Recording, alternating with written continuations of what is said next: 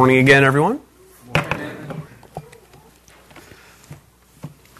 So this morning, we're wrapping up this whole series we've had about called Amazing Stories of Simple Obedience. There are many other passages from Scripture, other stories about obedience that really are kind of startling that we could spend many, many more weeks on this. But there's one point about obedience I think that we need to not neglect to make sure we get to before we end. But I don't know if you've noticed this over the past several weeks as I've stood up here before you. Something that's fairly obvious that fortunately, I guess kindly, none of you have brought up to me, and I do appreciate your discretion there. But I need a haircut, pretty badly, actually. Usually, I get my keep my hair pretty short, and usually I need to get a haircut. Usually every 4 to 6 weeks or so. And I was just looking back over this last week, and the last time I had a haircut was actually like the end of August. So it's been nearly thank you for laughing, Christy. She knows it's very strange for me. It's been almost 3 months now since I've had a haircut. I think it was just within the last couple of weeks.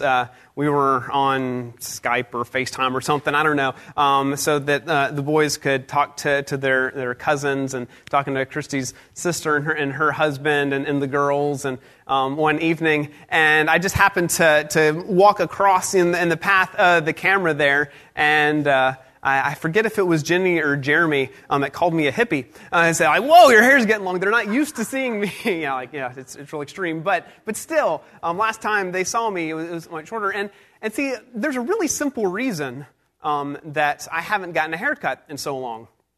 And that's because every day I've told myself, I need to go get a haircut tomorrow. Or maybe the next day. And in fact, today, right now, my intention, I've even told myself today, I need to go get a haircut tomorrow. But I've also thought, actually, I've already packed quite a bit into tomorrow. Maybe the next day, because I know I'm going to have it's Tuesday, it's my day off, and so I have a little more flexibility then. So maybe not tomorrow, maybe the day after that.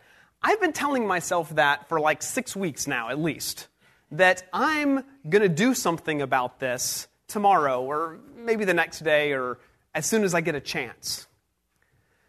Now, it's kind of a silly and small example, but I think it really typifies one of the greatest problems we have when it comes to actually obeying, actually following Jesus where he would lead us. And it's that idea that I'm going to do that someday. Well, I'm sorry, but someday doesn't exist. It doesn't. It's always out there as this nebulous thing, this idea, but someday is always out there in our minds somewhere. But it never actually gets here. Someday isn't a real thing. Today, well, that's a real thing. Right now, that's real. Someday's a fantasy. Someday never gets past your mind, out into flesh and blood. The problem with someday is that rather than turning into today, it's much more likely to turn into what could have been. Someday doesn't turn into today. Someday turns into should have.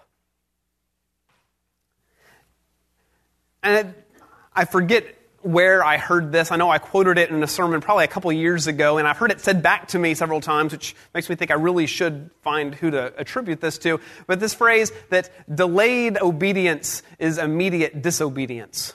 I really need to find where I wrote down that phrase, but I didn't write down where I heard it, and I've been kicking myself ever since. But it's a really powerful, simple, true statement. Delayed obedience is immediate disobedience, saying, I'm going to obey.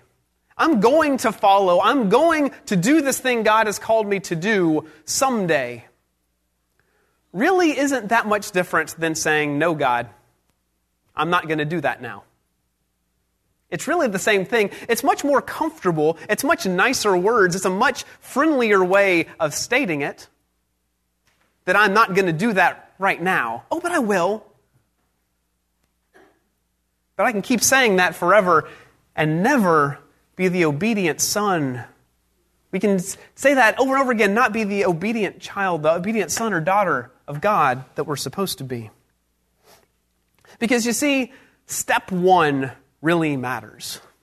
That initial saying, going from this is something I need to do, to saying this is something that I'm doing. There's a world of difference between those two statements. A world of difference. And I'm pretty well convinced that the fundamental difference between those who make a difference in the kingdom and those who don't make a difference in the kingdom is step one. Is those who say, I'm going to go from will do to am doing.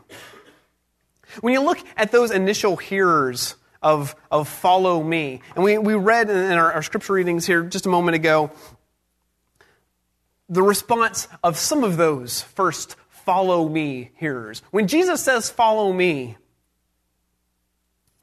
he says it to Simon and Andrew. He says it to James and John. A little bit later on, he says it to Levi, who also knows Matthew. And he says, follow me.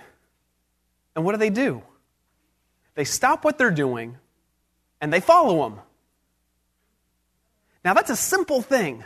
That's simple obedience. Jesus says do this, and so then I do it. But that's amazing that they were able to do that. I look at that, and I look at my own life, I look at the way we usually do things, and someone says, hey, you need to do this, and I think, okay, well, let me check my calendar. Let me see what's on my to-do list. Let me see when I can fit this in. Because I'm busy. I got stuff going on. There's some other people who heard follow me, and I know we've discussed more about the context of what they were saying fairly recently, so I don't want to go into it too deeply. But over in Luke chapter 9, starting in verse 59, he said to another man, this is Jesus, he said to another man, follow me, but he replied, Lord, let me first go and bury my father. Jesus said to him, let the dead bury their own dead, but you go and proclaim the kingdom of God. Still another said, I will follow you, Lord, but first let me go back and say goodbye to my family.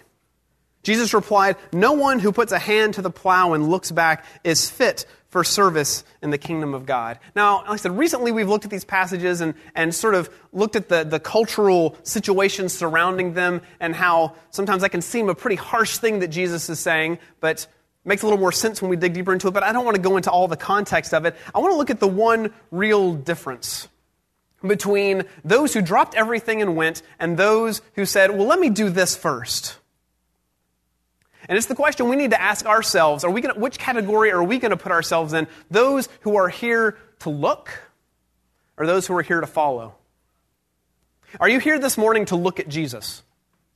Not a bad idea. Not a bad thing to come and see.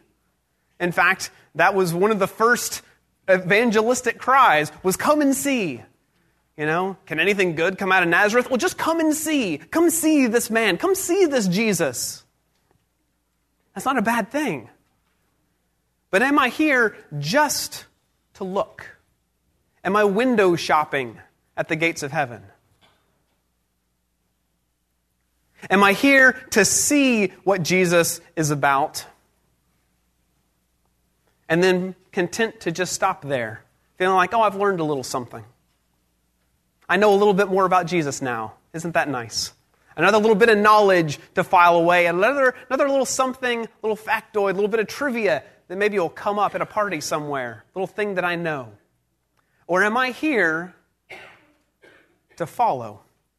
There's a world of difference between those two things. We don't hear a thing about these other people. We don't even know what their names are. It's just some person who, when the call came to follow, they said, no, there's something else more important right now. Maybe it's a big thing that's important. Maybe it's wrapped up in all kinds of cultural expectations. But the bottom line was, they were there to look, not to follow. I don't want to put myself in that category.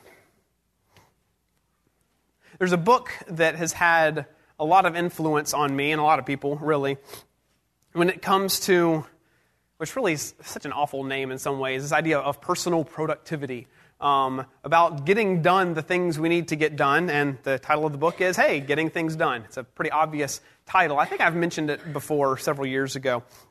A book by David Allen. And there's a lot of good stuff in that book. And there's a lot of people that, that have a lot of things that they need to get accomplished that are using some form of this system that David Allen lays out in this book. But there's a couple of big ideas that are really, really fundamental to this system of dealing with the things that you're responsible for.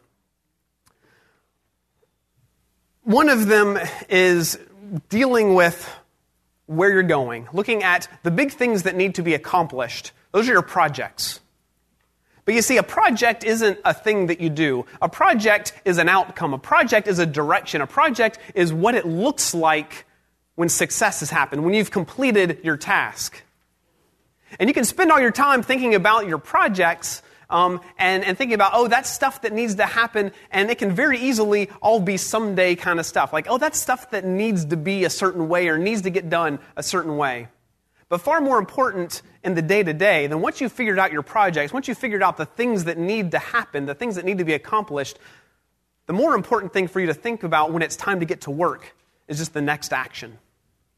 There's a million things that you might need to do off in the future, but most of the time, when you need to really get things done, you need to know what your projects are, you need to know what your outcomes are, and you need to know the next action that's going to move you one step closer to that desired result. Now, you need that project view, and also in this book, talk about this larger life view, the big goals, the big direction in life you're going. Are these projects bringing you closer to what your life wants to be, or the way you want your life to look, the things that you want to accomplish? It's not all about just the actions. You need both.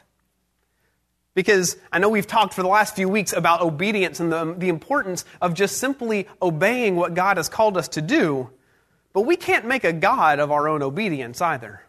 We can't make a God of, look at all of these things I've done that are good. I was really challenged when I read recently, and said that if we have, I've been thinking about obedience and talking about obedience for weeks, and then I see this. If we have our eyes on obedience, we are looking at ourselves. If we have our eyes on love, we are lifting our heads and looking up. Obedience is important. Obedience matters. But not if that is our God. We can't obey for obedience sake. We can't obey so that we can say, look at all these things I've done, Lord. As I'm saying that, I can't help but think of those that are going to stand before the throne of God and say, Lord, Lord, look at all these things we've done for you. And Jesus says, I didn't know you. I don't know you. I don't care what your resume is. I don't care what claims you can make about the things that you've done. Depart from me, because I never knew you. We can only really take a step of obedience that matters if we know who we're following, if we know who we're obeying, if we have a purpose behind the things that we do. Really, I think that's the fundamental difference between religion and relationship. We can have a very intricate and well-oiled machine of religion. We can do the right things. We can say the right things. We can go through the right rituals and practices. I know within the last several weeks in our downstairs Sunday morning class, we've been talking about Hosea. One of the things that God had to say against the people of Israel is like, you're going through the motions. You're doing all of this religious ritual. When you do deign to think about me and not these other gods you've been worshiping, when you come to me to worship me, you're just doing this stuff. But we have no relationship anymore. You are an adulterous people. You're worshiping these other gods, but you come back to me thinking, if I just do these things in these certain ways, then everything's going to be good. Everything will be fine as long as I practice these things in the right ways. And God says to them, that's worthless to me if your heart is not with me. Every act of obedience, if we can find book, chapter, and verse for everything we do, if our heart is not with God, we are a disobedient and adulterous people. I don't care what our resume may say. I don't care what my list of things that I've done, that I've crossed off, the boxes that I've checked, and I'll look at what I've done, God. If I haven't done those things, if I haven't performed those acts of obedience in service of following the Son of God, I haven't really obeyed. I've just done things that have made me feel good about what I've accomplished. I've worshiped myself and my own ability, my own goodness, my own righteousness, my self-righteousness. That's not obedience. Far more important than simply obeying and thinking about all the things we can do for God is keeping our eyes on God. When we hear Him say, "Follow me," we don't think about, okay, here, it's time to get moving. Let me think about all the things, all the plans I'm going to do, all the directions I'm going to go, that I'm going to do all these things for Jesus. That's not what those first disciples did. No, they dropped what they were doing and they followed. Now, they had their ups and downs, and they weren't always perfect. We know that. They didn't always get it right. But they knew what direction they were headed. They knew that they were walking towards the one who called them. So far more important than just the doing is first having our eyes firmly fixed on Jesus and then simply taking step one. Simply finding out, okay, what is the next thing that I need to do right now that will bring me closer to God? The next thing I can do right now that will be an act of obedience to Jesus. What's the next step that follows His steps? More often than not, that's the only thing that's really going to matter. I stumbled across this image as I was looking for slides for this week. Someday, code word for never. I know we're guilty of this a lot. I know I was. But, we tell ourselves, I just need to get some things worked out. I need to deal with some stuff in my life, and then I'll come to Jesus. I just need to deal with some other things that are going on right now that have me really distracted and really busy. But once I get through that, well, then I'll get serious about following Jesus. Now, let's be honest about what we are saying, really saying when we say that. And I say we because I've done it too, more often than I'd like to admit. We're really saying, I have what I need within myself to be good, to be holy, to be righteous, or at least to be good enough. I have within myself what I need so I can get my act together, and then I can come to Jesus. Then I can be a disciple. Then I can really follow. That's stupid. And I can say that without fear of offending anyone because I'm calling myself stupid because I've done it. To think that we would have within ourselves what we need. I don't know where we get that idea except for pride and arrogance. Because Jesus, He has what you need. And ultimately, He's the only thing that you really do need.